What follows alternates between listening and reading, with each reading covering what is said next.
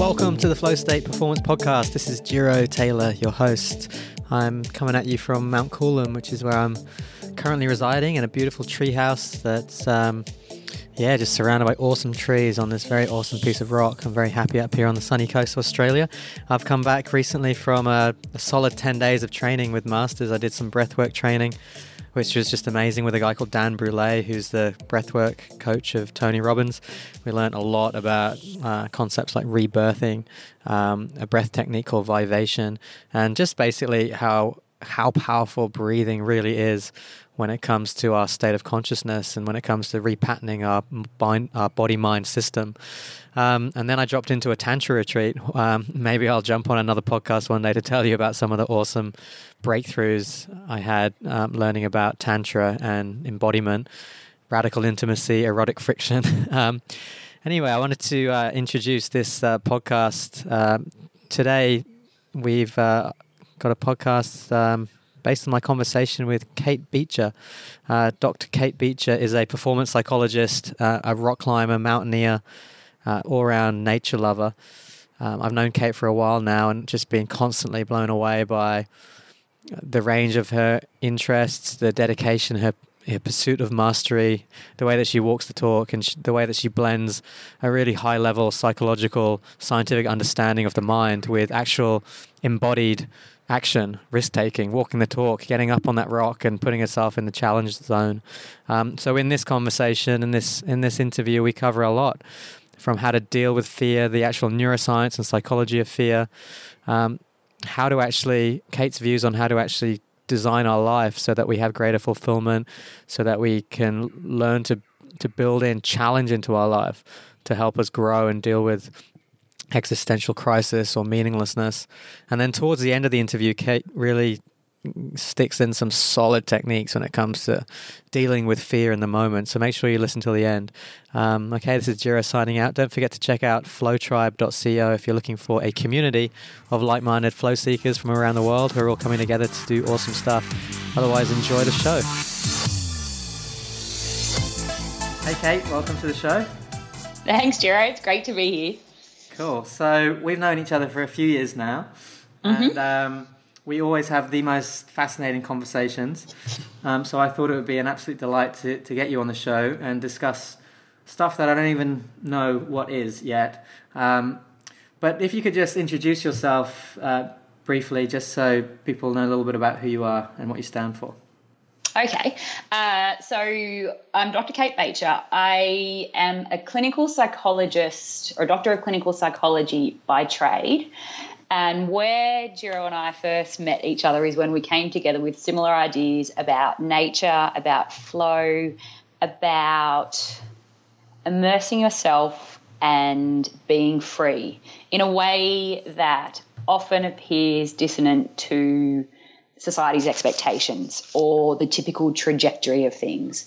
So we have a lot of similar ideals, a lot of things that, interestingly, as a psychologist, go off the typical pathway.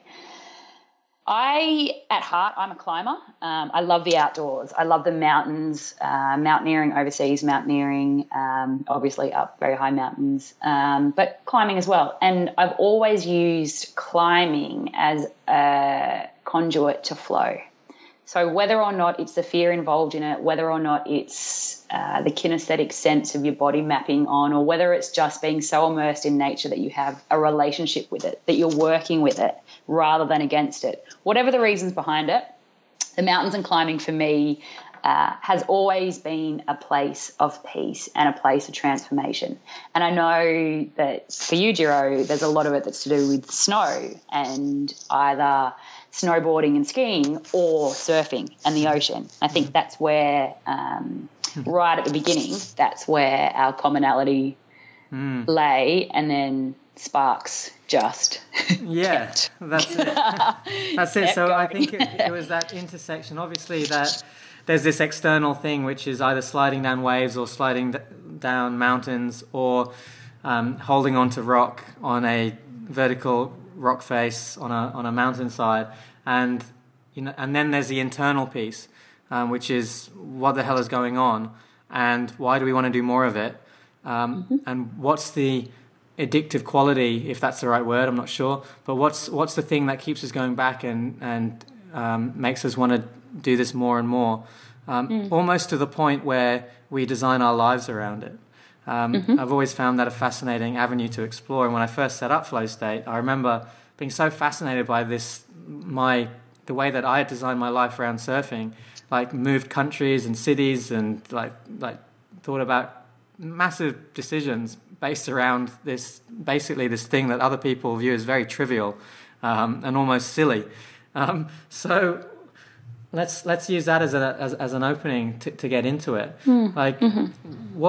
When you first started this relationship with climbing, well, when was that? Just talk us through like how you got started on that journey. Well, I was introduced to climbing when I was in the UK on a gap year, and a friend of mine literally said to me, my climbing partner's moved away, do you want to be my climbing partner? And I had no idea what that meant at all, and had never been climbing before, but, I said yes. I thought I'd give it a go. And he took me out climbing and he put me on the rock. And, for people who climb, it was trad climbing. So it was, it wasn't the easiest style of climbing to begin with. And from that moment onwards, and I don't know what it was, whether it was a challenge, whether it was his belief in me, but I got to the top of one of the climbs and I remember nearly falling over the top and just lying there with exhilaration and relief and adrenaline and the residue of almost panic from, as you feel as you're climbing up there. Mm-hmm. And he looked at me and he burst out laughing and he said, I can't believe you made it up. What? He was like, I didn't think you'd make it all the way up. Why would you put me on a climb that you didn't think I could do? And something about it always being challenging and always having to think, when you're on the rock, you're the only thing you can focus on is being on the rock and being in the moment. The moment that you think about something else, you'll fall off it. So it's a purity of mind almost. It's a lot of the mindfulness side of things being in the moment. But I didn't even realize that at the time. It just crystallized everything for me. It meant when I was there was nothing superfluous around me. There was only myself, my climbing partner, and the rock. And that's what kept me going. And the challenge, I'm an A-type personality, so you could always grow, you could get better. There was always more rocks to climb, and being in your body, just, working in your body. It was just a really simple but lovely, almost meditation. How old were you then? I was 18 then, and so I hadn't done really any other sort of climbing. So I climbed a lot more that year, and then I began, a few years later, I was in the army, and I started to do some mountaineering. And I really only chose the mountaineering because it was there and it looked great and the army was going to pay for it, and it was a beginner's course, and I thought, well, I really like the mountains. It's a challenge. I'm just going to give it a go and see what happens. Yeah. And then we got stuck in a blizzard. We had to be in snow caves for 4 days, I think, because of the blizzard. And this was a group of beginners, so we really didn't know what was going on. I don't even think our snow caves were particularly effective. We ran out of food.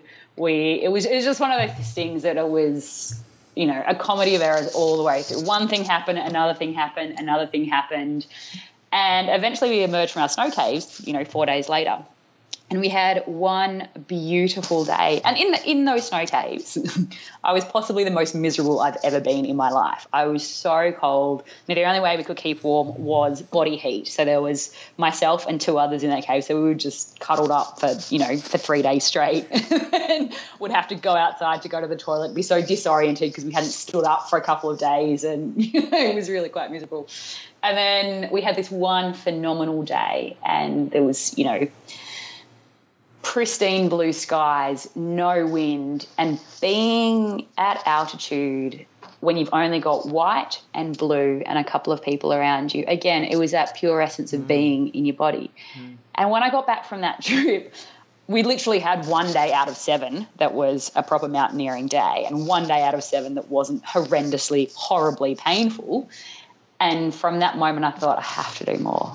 And the rational part of my brain says, why? Why would you do that? Why would you do that when you hated 6/7 of the entire trip?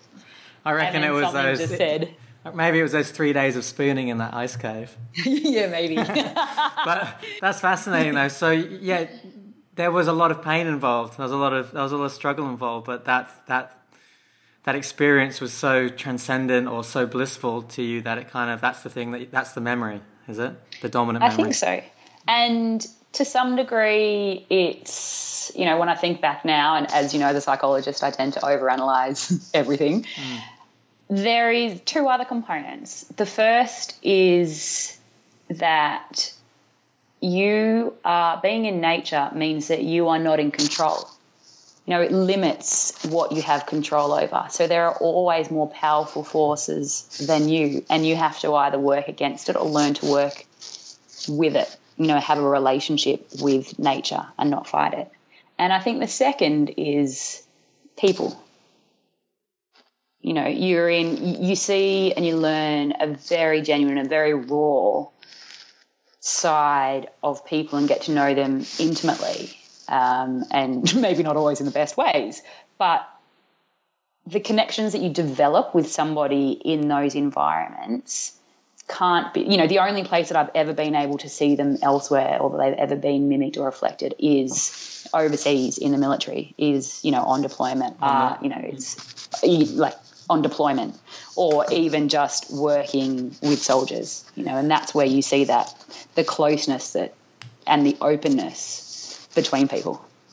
Interesting. So I'll get back to that control piece that you just mentioned, because that's a really interesting avenue to explore. But just quickly on this people piece, yeah, I know what you mean. So I was having a conversation with a friend in Manly the other day, and he was trying to explain something to me, and he was struggling to explain it. And when we got down to it, he was basically saying, yeah, I just feel like there's a whole bunch of ego and bullshit and masks being worn around here, and all I can see is people's projections of who they think they should be.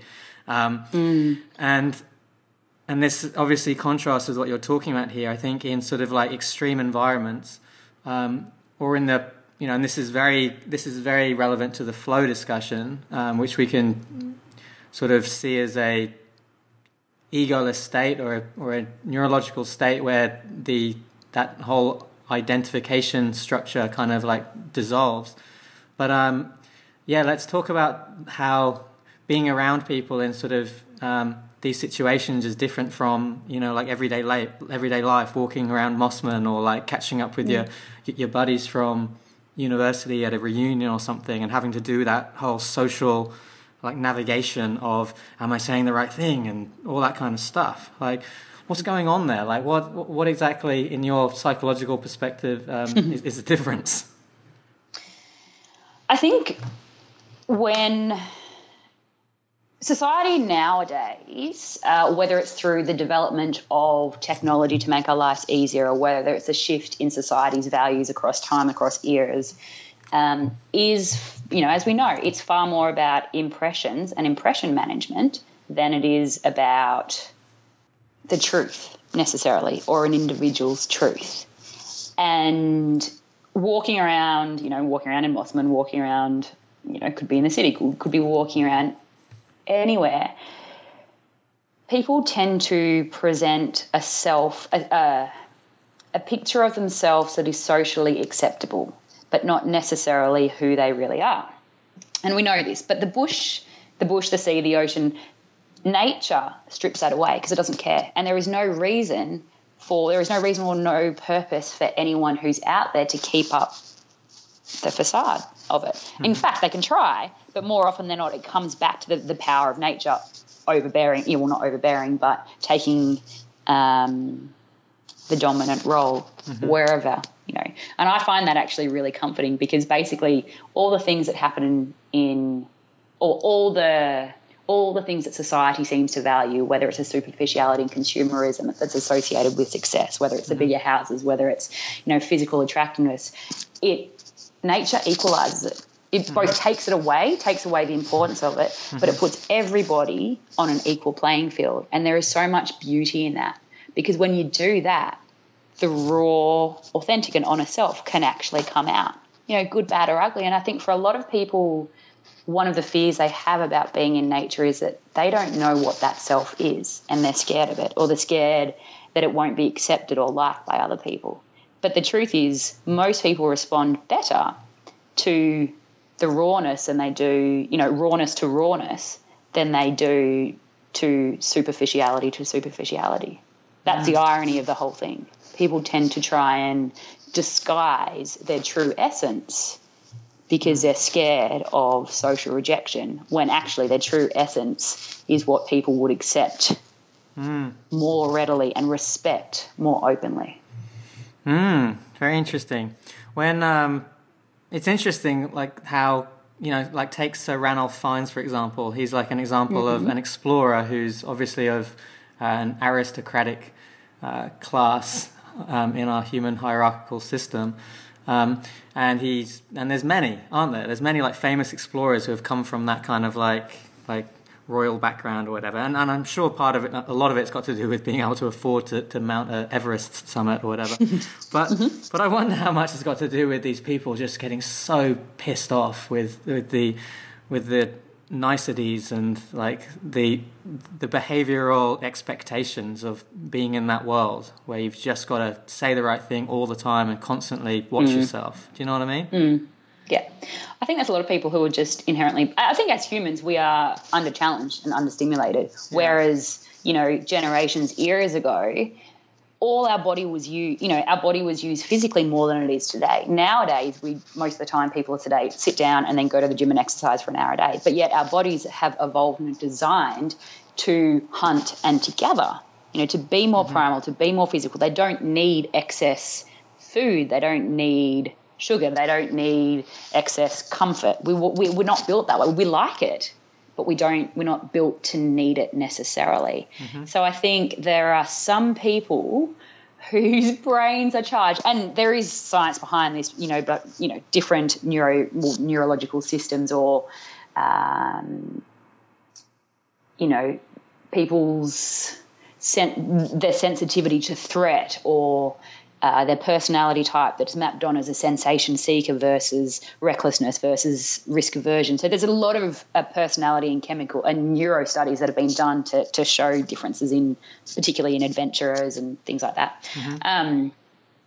But I think there are a lot of people who are under-challenged by society today because they're not being utilised. Their brain isn't being fully utilised. The information is there in front of them. They don't have to seek it out. Physically, they're not on edge. We talk in yoga, the instructors will often talk about being on your edge. And in day-to-day life now, particularly in first world countries, because we're very, very fortunate, we don't have to be on our edge. So people who enjoy comfort and comfort zones, exist beautifully in the world and they don't have to be challenged. Whereas in the past, we were always challenged. Our bodies or our minds were for survival. And I wonder if actually tapping in to, that need for more is actually going back to our more primitive self, which is seeking, what am I trying to say? Seeking more extremeness, seeking stress? No, seeking more extremeness, but, survival required, living required. No, I need to get these words right. But almost now, our bodies and our minds are saying to us, there is a restlessness, there's more within us. In order for me to thrive, I need to tap back into what is the primitive physical and mental mode. I need to tap into that intuition. I need to feel, I need to see, I need to have those senses, whereas our world is designed to almost mute our senses. You walk into a house and it's temperature controlled, or an office and it's temperature controlled. The colours are specific colours so they don't cause sensory responses. You don't walk into many offices that are bright red because that might induce anger somewhere or this might this. So it's a very muted and a very comfortable society that we live in.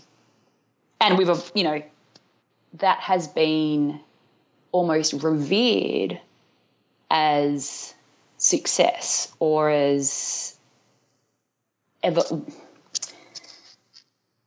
revolution, societal revolution, as opposed to internal evolution. Yeah, and I think that when I look at what you're describing, I can see a sort of human devolution in the terms of our, well, physically, there's rising stress and anxiety. There's no doubt about that. Then we can go down the other routes as well. But what? So have you traced a personality difference between, let's just say, the hardcore climbers that you've been around with, or people in the military who face threat on a daily basis, and people who don't, people who live in their safe suburban lives, driving around in their Volvos? Have you traced any sort of like consistent personality trait differences? I haven't done a study on it, but yes. And there actually, like I said, there is studies on it. Interestingly enough, a lot of extreme and endurance athletes, as much as people think they seem to be reckless and they seem to be impulsive, they're actually not. So all the science shows that they're very carefully, they're more control freaks than they are seeking impulsivity and seeking the adrenaline. They like to be pushed and they like to control within the realms of, seeking more, really. Meaning, I think from what I've observed and been part of, and also read the research on, people who seek meaning or who work to have meaning in their life are more likely to be able to put themselves and cope with adverse and extreme situations than ones who don't. Ones who don't have any purpose or any meaning will follow the path that's pretty much in front of them, which is the comfortable pathway, which is the urban. I say this from a comfortable house in Sydney, but you see that it's a 9-to-5 job. It's it's routine, it's predictability. Now, I don't say that there's anything wrong with that, because there's not. But people who are less inclined to take risks, to take chance, to feel alive because there is a meaning and a purpose for them, whether it's an individual one or whether they're doing it for the greater good, they're more likely to take risks. Okay, so you're drawing the correlation here between purpose and meaning, whether that's sort of like intrinsic purpose or whether that's for a greater good outside of themselves. But what about if we strip away the purpose and the meaning part of it, and we just basically take, I just want to roll this idea to you, and it might just be, it feels very simplistic, but do you think that, and I'm thinking in my mind about some of the people who I've worked with, who I've coached, who are high functioning, intelligent beings who think a hell of a lot and probably think too much. And they're high functioning, except they feel this sort of like existential angst, this kind of like meaninglessness, this hopelessness. Now, would a potential path for these people just to go out and experience more hardcore danger and sort of like risks or just more extreme situations in life, so that they can gain a different perspective on the relativity of the perceived stress that they feel like in their normal kind of suburban lives? Not necessarily. To some degree, yes. But maybe not through more extreme, just for the sake of extreme activities, like whether it's bungee jumping or skydiving. That won't. But putting them in more physically, putting them in different situations where they can appreciate how much they have. Sending them to go and work in a remote village in Nepal or in India or something like that. That might help. Again, because what they might then see, they realise they might need to have purpose and meaning. But I think the biggest thing is, with the existential angst, it's often caused by somebody operating outside their values. So with people who are really high functioning, achieving a lot, but in doing so there's something, their essence within them, something really deep within them is not being met. And that might be as simple as connection with another human being at a very deep level. Or it might be a need for a challenge and stimulation in a particularly, in a distinct area. Mm-hmm. Or it might be the fact that they've put all their work, all their time, effort and money into work, but have neglected what actually makes them happy. And a lot of people don't know what makes them happy anymore. And I think that is often the biggest key with this existential angst, because nowadays more and more people work, then they come home, they might go to the gym, they come home, they turn on the TV, eat dinner, go to bed, do the same thing.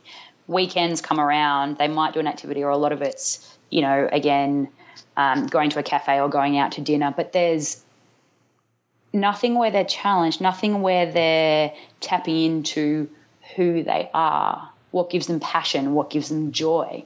And a lot of people, and I hear this through a lot of my contacts, a lot of work that I've done in different domains. So again, military or police, or also with the TV work and rugby league players and all sorts. What do you do when you're not at work?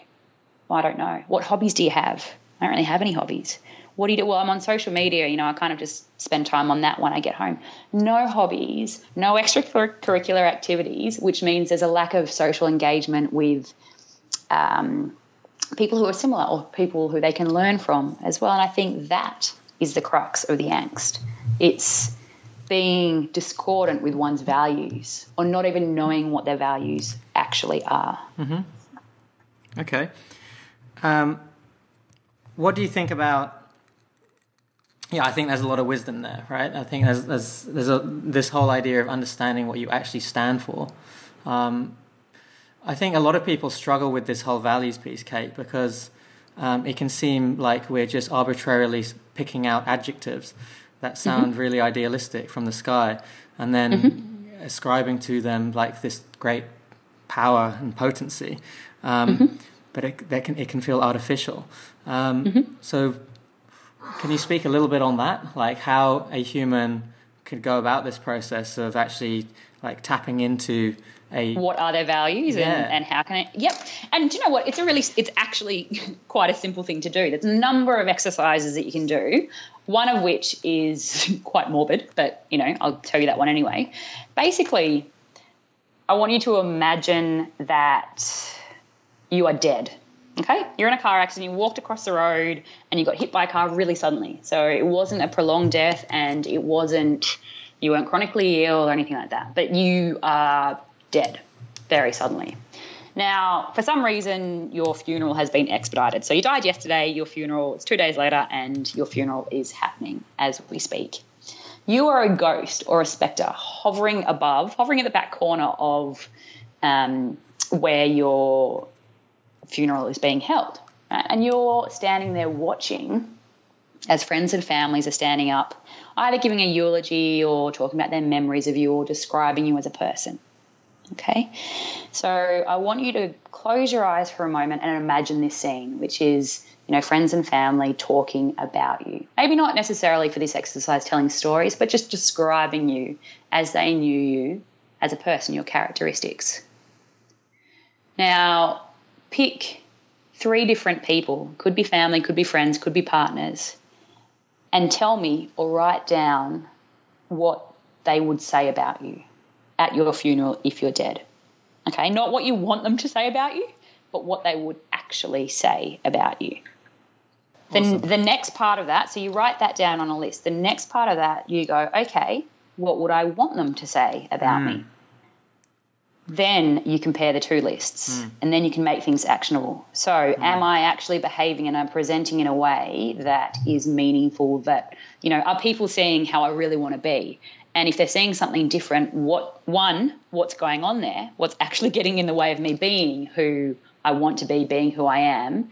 And then let me work out a plan of attack, an actionable plan of attack to re-tap into that. And it might be a change of jobs, or it might be a relocation, or it might be spending more time with the people that you love, or, places that those characteristics can be nurtured and fostered, and then that you in turn can be nourished.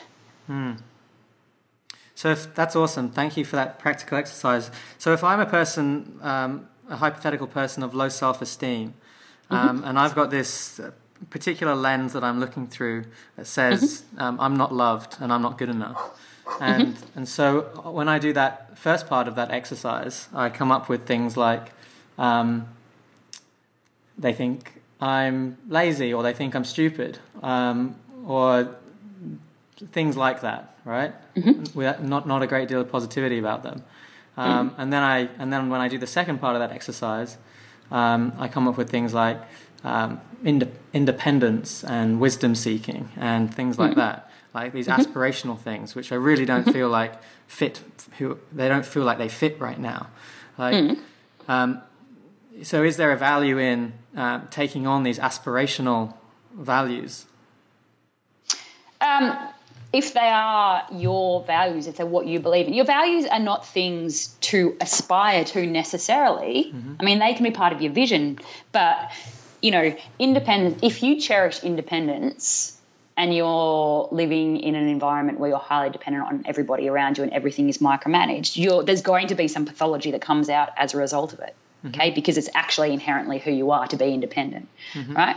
So if you have to be realistic about something. So if it's a child who's 12 years old and wants to be independent, there are going to be some pragmatic boundaries about how independent they can actually do, but they can be independence in some of their actions, which will give them more pride and more respect. If somebody has low self-esteem and they come in, it's an exercise where the person has to choose someone who loves them and who they love, and be realistic and be held accountable for keeping what their friends would say realistic. Again, it's about what the other person would say, not what you think they might say because of your own lens. It's about what would come out of their mouth. Why are they your friend? Why are they standing up there at the eulogy? They chose to. They didn't have to. Let's bring it back to that. And again, so it's, simple exercise, but you can keep it grounded and you don't want things to be too aspirational from, because it's, it's like people when they aspire to happiness all the time, and all the studies show is the more you aspire to happiness, the more unhappy you're going to be because you'll never reach it. Yeah. So exactly right. 100%. So, but the values are what sits within you. What already sits within you, but you're just not necessarily listening to it. And then use that as a framework for your life plan or your action plan, behavioural plan going from there. Got it. Awesome. What's something that came to mind when you were talking there was this idea that, neuroplasticity is something that I want to discuss. And when you think about, it's interesting talking about neuroplasticity because we're essentially talking about this ancient piece of hardware, the brain, and we're now in recent times, scientific discoveries have led to us to understand how we can change shape, size, functional connectivity of certain areas, which can change behavior and things like that. So, and then, but on one hand, when I think about evolution, this process of evolution, I think that evolution has optimized us to survive, but not necessarily to thrive. And, in many respects, our biology is driving us towards procreation. And, we're really being optimized to kind of have sex. And then are we being optimized? There's no sort of natural evolutionary optimization for thriving in the sense of joy and euphoria and things like that. Now, that can, for some people, that sort of realization that is what is happening from an evolutionary perspective can be extremely bleak and depressing, and it can lead people down into this sort of nihilistic spiral. What's your take on that whole idea around surviving and thriving and our evolutionary inheritance? Well, Stephen Hawking talks about essentially that our purpose, there is no meaning to humans' existence, but our purpose is to procreate. You know, we don't necessarily have to have a meaning to live, but the studies do show if you choose to put meaning into your life and believe in a meaning, you will thrive. You will psychologically and physically be in a better and stronger place, and you're more likely to move towards success in whatever realm you have. So the reality is evolution happens when we use our muscles. So evolution is functional, really. If you think about how we came as gorillas, as apes, you know, how our bodies transformed, they transformed because of what muscles, what we were using and what we weren't using. Our brain has the capacity to change, but it won't change unless you practice it changing. So that's where neuroplasticity comes in, because it basically says we can change our brain, we can change our thinking, we can evolve. We without tapping into that, without actively and consciously doing exercises to do that, then it will, like anything else, the brain is a muscle, it will atrophy. We won't be able to use it. So by using your brain, you're building strength in it. By using it in different ways, that's where the neuroplasticity, you know, will allow us to thrive more. Yeah, I think you... And yes, yeah, sorry, go. If you mentioned if you choose to put meaning in your life, you will thrive. So I completely agree. And I think that the difference between us and as a gorilla or baboon is the fact that we do have this amazing prefrontal cortex that allows us to choose something like what we will put meaning into. It's a responsibility, isn't it? It's like there's an opportunity there, but for some people I sense that, I don't know, is it too challenging? Is it too arbitrary? Is the fact that there is this like conscious choice to put meaning, it escapes some people and they struggle to find meaning. Like how can this be when we have the capacity to find meaning? How can it be that some humans will choose to not use their capacity to deploy meaning in their life and will therefore suffer? I suppose it's the same way that some people choose to never exercise when they've got a body that can exercise. It's quite literally a personal choice. Yeah. Some people don't know that they can put meaning in. Some people have tried and it hasn't worked. You know, there's 100 different reasons why some will and some won't. What was really interesting before is when you said it's almost a duty, or you feel it might be a duty for people to do this. That's a really interesting comment, because what that taps into is almost a collective conscience. You know, it's our duty to do that. So as a species, we evolve with greater use or creativity or plasticity in our brains that becomes more effective at you know, everything. But yet that would require everyone, most humans, to do that. So as a species, that's where the change comes. But that also links straight back into what we were talking about right at the beginning with a hyper-individualized society. You know, people are nowadays far more fixated on themselves and on their world rather than on connecting with others. And it's the connection with others, you know, the connecting with others might be where their meaning comes in, but without that connection with others, you know, again, it's a factor that means we won't necessarily thrive. But without that around, people don't know the importance of it. You know, you don't know what you don't know. In this world that goes, it's all about the self. It's all about the individual success. You know, more remote communities, more Indigenous communities more often, it takes a village to raise a child, and they do. Here it takes, you know, a mother and a father and maybe childcare and, you know, but all those roles, all those people, none of that beauty of collectivism almost, or a collective conscience is there. Yeah. And when you're talking, what you said there kind of challenged almost what Stephen Hawking said about there is no meaning. The purpose of life is procreation. There is no meaning, because when I look at nature, when I immerse myself in nature, I see that there is a blueprint for meaning. In that there is this, first of all, like Darwinian theory dictates that it's like evolve or die, adapt or die. But then there's something else in nature. And it's like, if you don't contribute to the ecosystem, you don't stick around for very long. Like that's a thing in nature, isn't it? Like there's these networks, there's things, there's interdependencies, there's synergies, and there's certainly no waste. There's no thing that, like, I know that we all hate flies and mosquitoes, but they're definitely serving a purpose of, like, I don't know, blood distribution or whatever it might be, from like us big humans to like little birds. But there is therefore a blueprint to say, oh, the nature, and we are nature, is basically telling us that for us to thrive, we need to contribute to the ecosystem around us.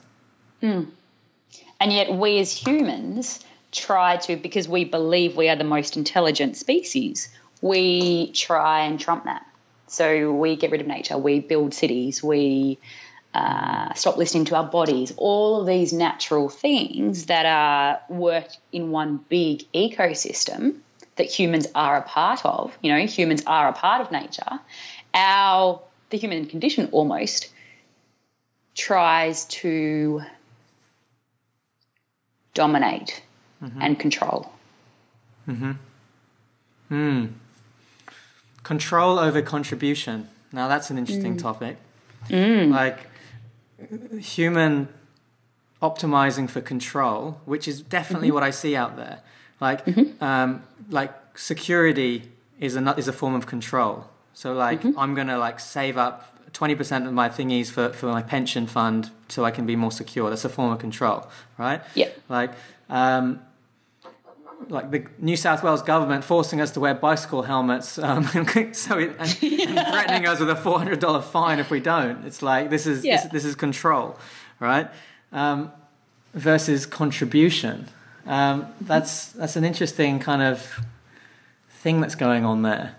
So I wonder if, like in the quest for more meaning and a more fulfilling life, an individual human could say, where is it that I'm seeking control in my life that I can relinquish?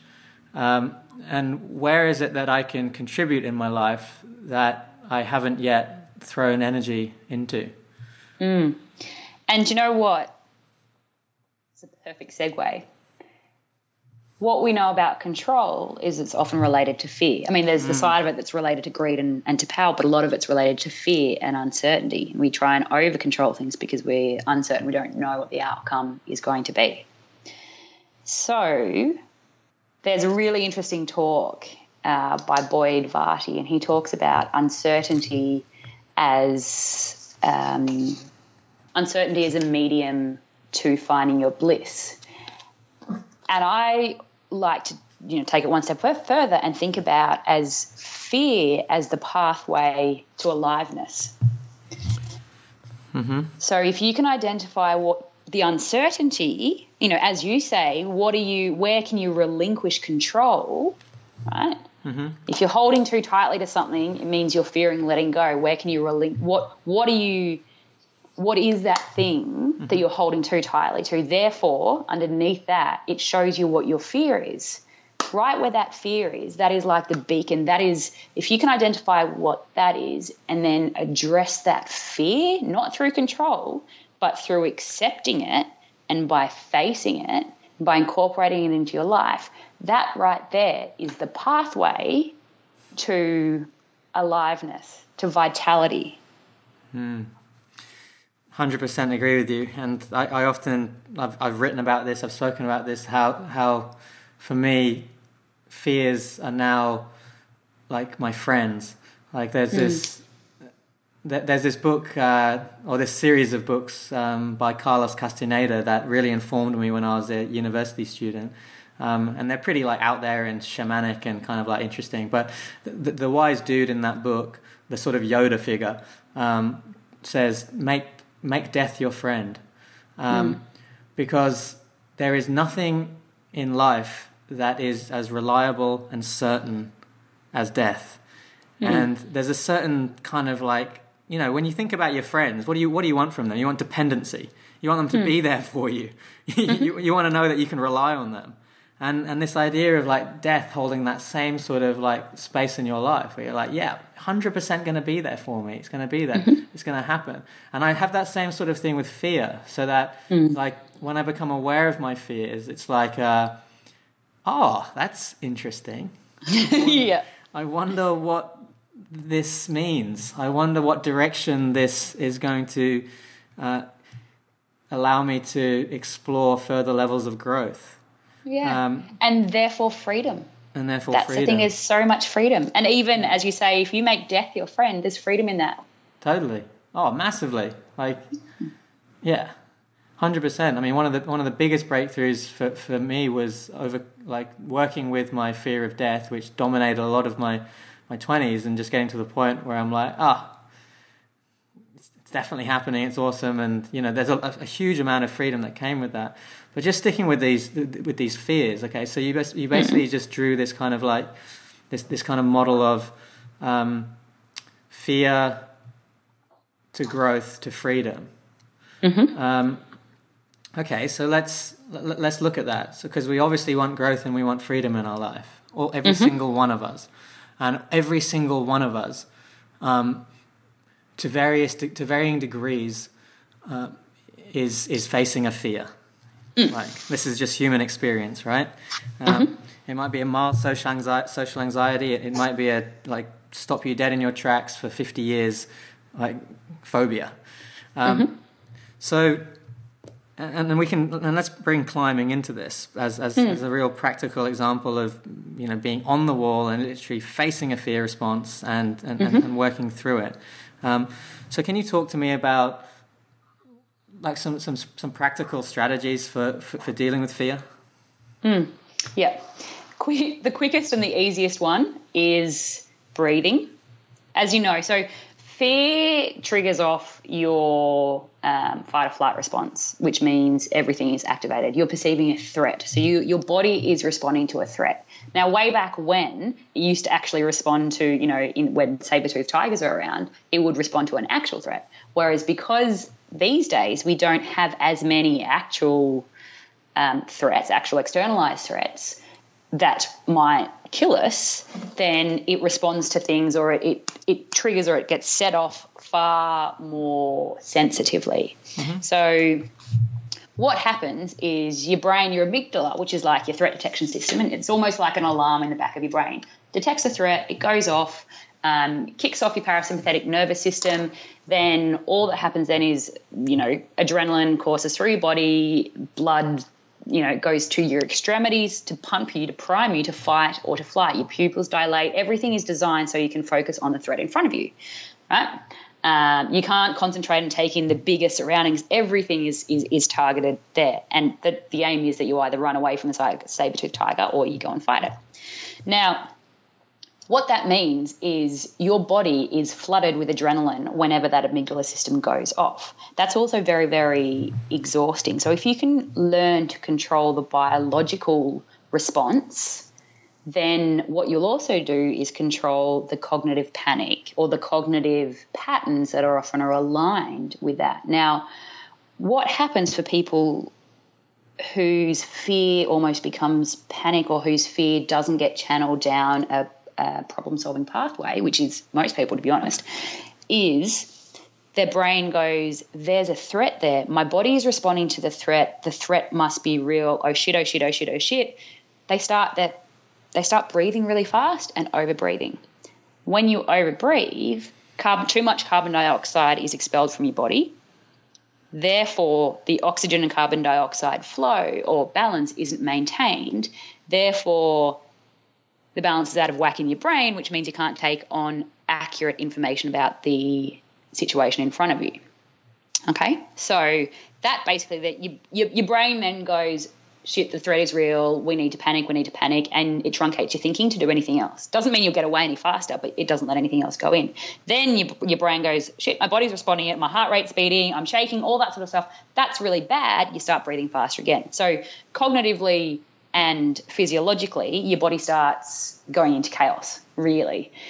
What you need to do, or one really quick way to short circuit it, is to slow breathe. Much the same way as meditation, yogic breathing, anything. Slow down your breathing. It slows down your body tension, or reduces your body tension rather, slows down your heart rate, reduces your blood pressure, slows down your thinking pattern, which means you can respond to what's in front of you. So quick and dirty trick, slow breathing. EB4 is one way, Elysium breathing 4, which basically is breathing in for 4 and breathing out for 4 minutes, right?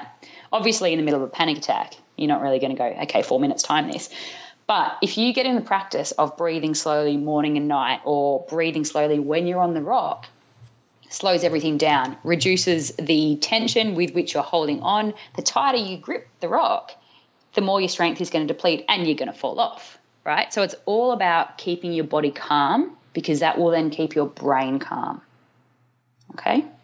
So most people's fear, which they don't realize, starts from thinking patterns. They'll look at a wall, they'll look at the rock in front of them and go, I can't get that. What if I can't get that? What if I fall? And they're not necessarily conscious of it. But the moment you start going into that, already the negativity and the stress response kicks in, the cortisol kicks in, the adrenaline starts to go.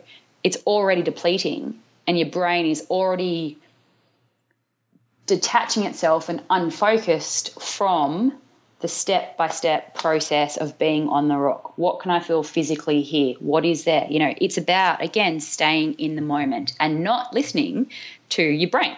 That's the biggest thing. When it comes to fear, your brain is your absolute worst enemy. Your absolute worst enemy, because it'll always go down the worst case scenario. So the best thing you can do is tap into your body, slow down your body. Your body knows what to do. Isn't that interesting? Like we've all stood on top of the diving board or the rock, going to do a cliff jump, and we're in that fear response. Our palms have got sweaty. Our friends are egging us on, and all we can vision in our mind is splatting on some hard thing. Yep. And our brain really, really is quite imaginative when it comes to these worst case scenarios, isn't it?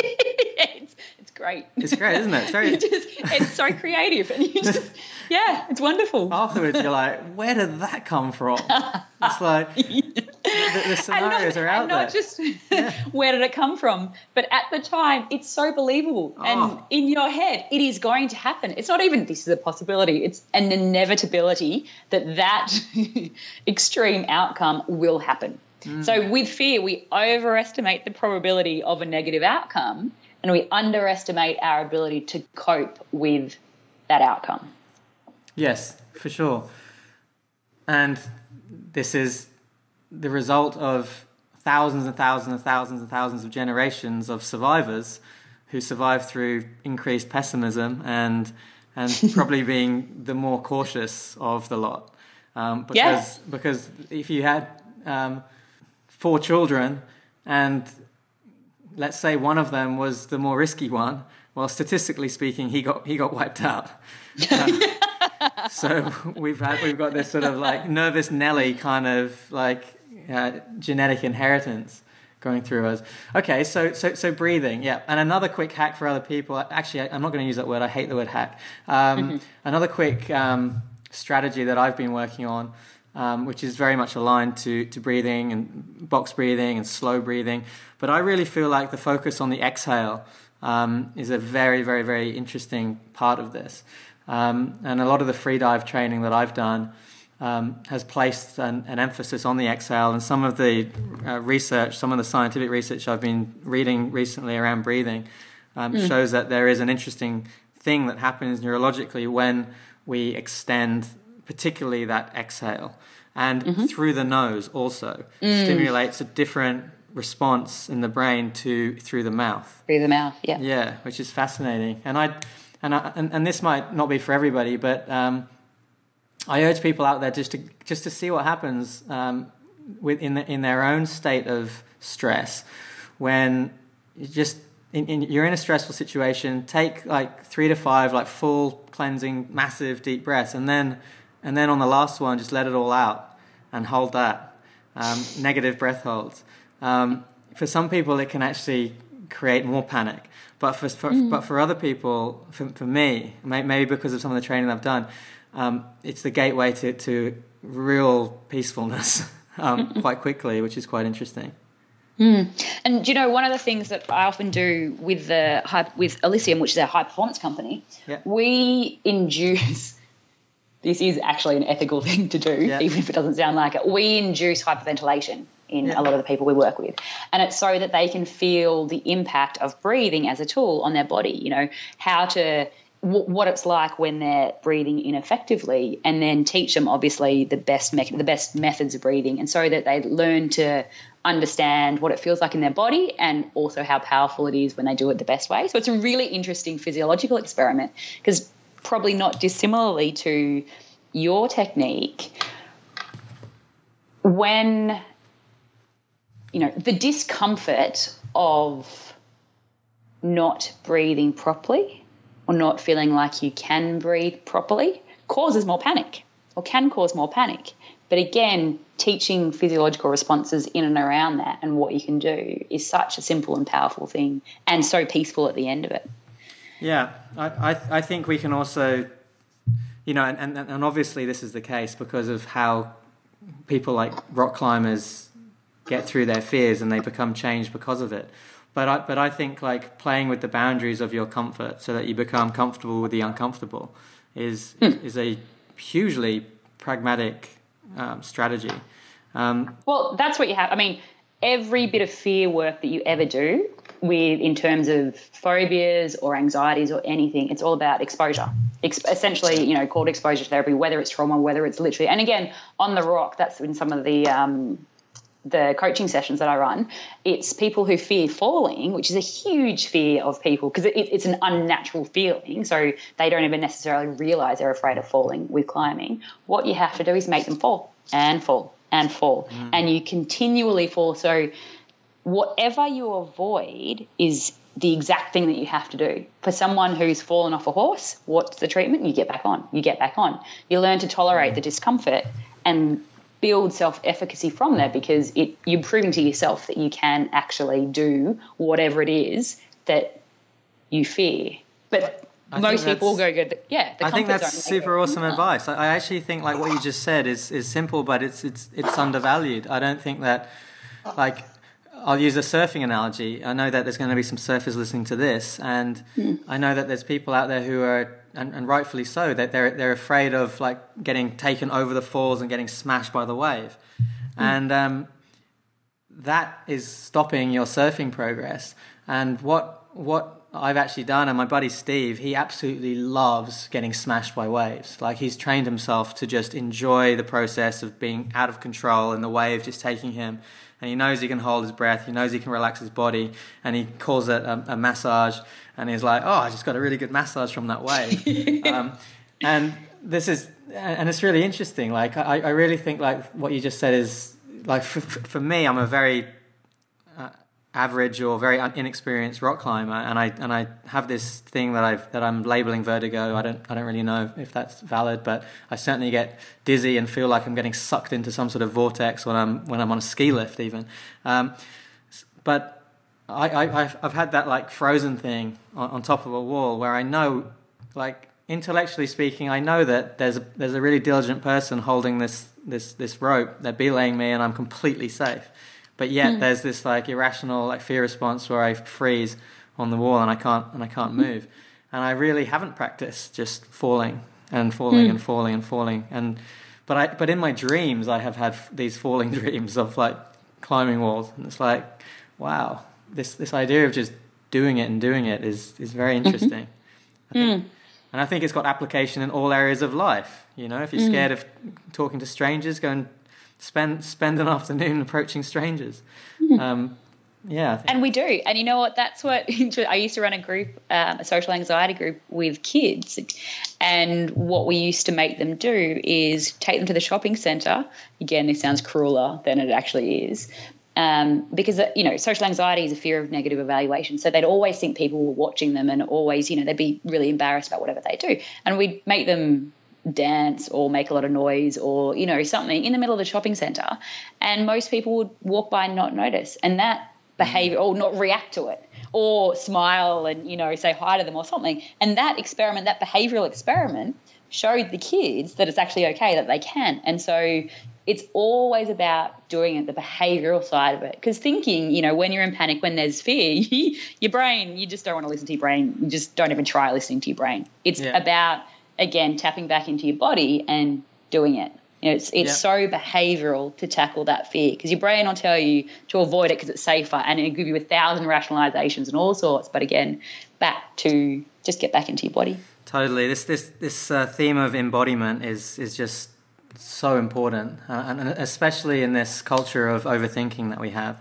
There's almost like glorification of like consistent cognition and analyzing and rationalizing, and it's almost like, culturally speaking, I know that things are changing, but culturally speaking, we've got such an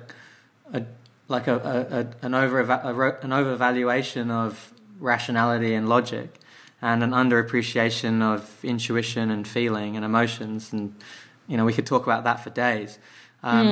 So you've given like one route to getting into our body, which is breathing. Are there any other strategies that you would use on a wall to get into our bodies? There's a couple.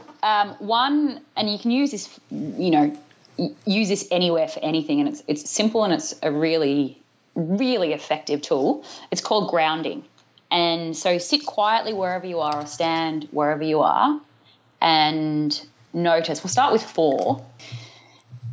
You look around and you identify 4 things that you can see. And then after you've identified and, said out loud or written them down, 4 things that you can see, or said it to the person in front of you, 4 things that you can hear, 4 different things.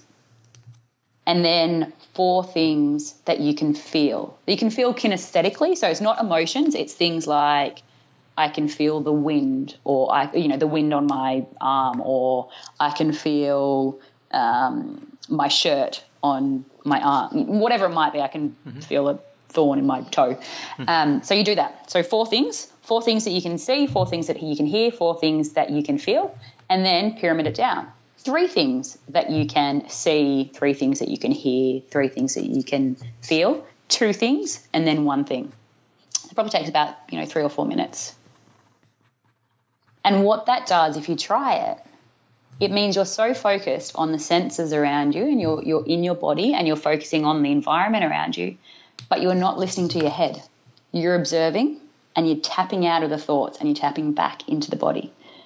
So if there was fear there, you stop noticing it, because what you felt are the bits of where would be a good handhold, or where would be a good foothold, or what your shoe feels like right now. And it's not your shoe is tight and therefore it's bad and therefore your foot's going to go numb. And there's none of the judgment. It's literally identifying that your shoe is tight. You can feel your shoe on your foot, or your shoe is tight. And again, that's out of your head. So you can clearly just re-tap into your body. And the third one, and this is just what I do anyway, if you're on the rock, if you're starting to overbreathe and you're holding on too tight, or you for a moment you're in your head again and you're trying to work out the sequence and you can't work out the sequence, just saying to yourself as a mantra, let the body climb, or let your body climb. And for me, your body knows what to do. That's the thing. If you're, again, out of your head and not thinking it, your body will actually climb naturally, or surf naturally, or, melt into the environment as it's supposed to if you're not overthinking it. So let your body climb. Let your body climb. I love that. It's actually refreshing, or it's actually nice to hear you as a clinical psych, as a doctor, talk about mantras and affirmations, because usually when people hear those words or those concepts, they're coming from very much the other end of the spectrum. And I've used these, I call them statements of power, because I use them to remind myself of my power. And I love just using them first thing in the morning, when just as I'm coming into waking consciousness. And I really find that they set the tone for my day. And I do use them in surfing situations as well when I'm feeling like freaked out. So that's definitely a really effective one. Just before, I want to go deeper into that fear as the pathway to aliveness, uncertainty as a medium to finding your bliss. Okay, so we've talked through 3 really great strategies for dealing with fear in the moment. Now, where does bliss come into this, and where does aliveness come into this? Well, to me, aliveness is... I'm going to be very careful with my words here because I don't want to say a meaning or a purpose or an aim or anything. But having aliveness, joy, vitality in the world, in your existence, that to me is something worth aiming for. Oh, it's everything. It's like, I'm not a psych, so I can say what I want, but it's the expression of life force.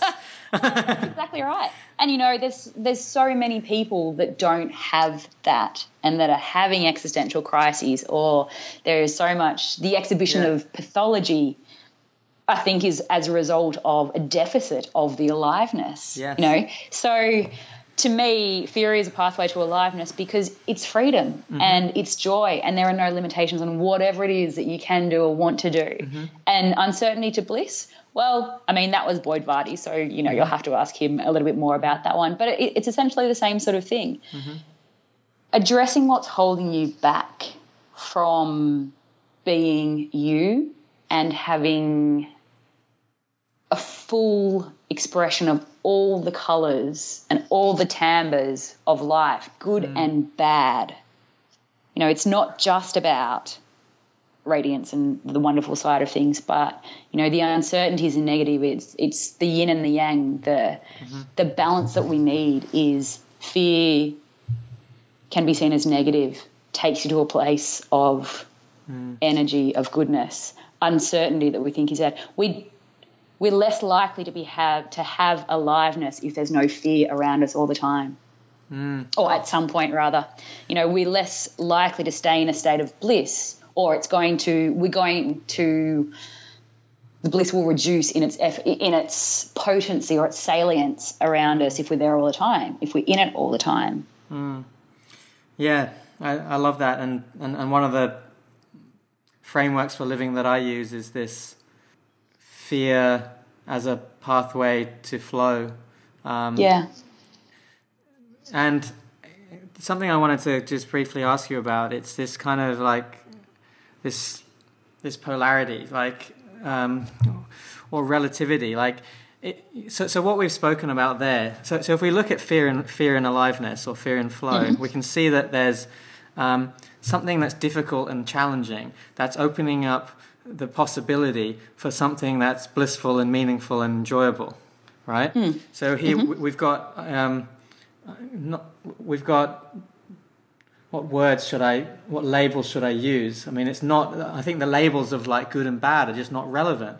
I mean, we've got, I think let's just use challenge and enjoyment, just for simplicity, okay? Now, there's quite clearly a relativity there, a correlation there, okay, between challenge and growth, let's say, okay? Yeah. Now, is there a relativity, do you think, between sadness and joy, or pain and pleasure? Because there's a lot of people out there who are deeply mired in really heavy and hard situations in life, and then there's a lot of people out there who are just sort of like floating around on this kind of like this level playing through their life. And is there a certain sort of, from a psychological perspective, is there sort of like a richness to be cherished about the pain and the suffering? Yes. And there's a lot of work that looks at artists, there's a lot of work that looks at musicians and their breadth of emotionality. It's a lot of correlation studies as opposed to causative or causal studies, but basically appreciating, the level to which you appreciate music is also correlated to the breadth of your emotionality.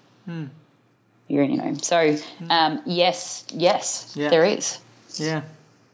Yeah, I mean, there's a lot of people who will, either be dysthymic or as it's almost. This is where I get out my whiteboard and draw things, all sorts for you. But yes, Yeah, I think life is about contrast. Like fundamentally, I think this whole fear flow, fear aliveness,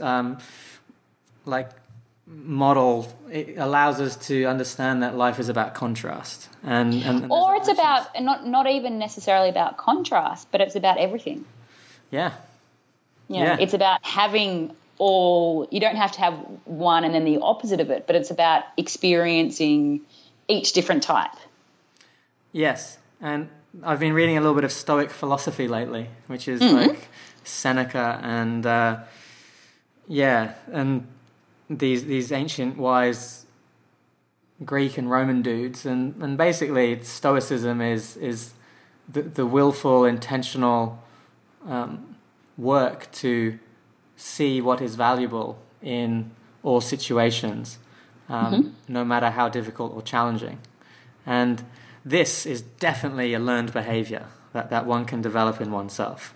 To the point where I called up a buddy the other day and he's like, "Oh, Jiro, I just missed my flight to America." And I was like, "Oh no."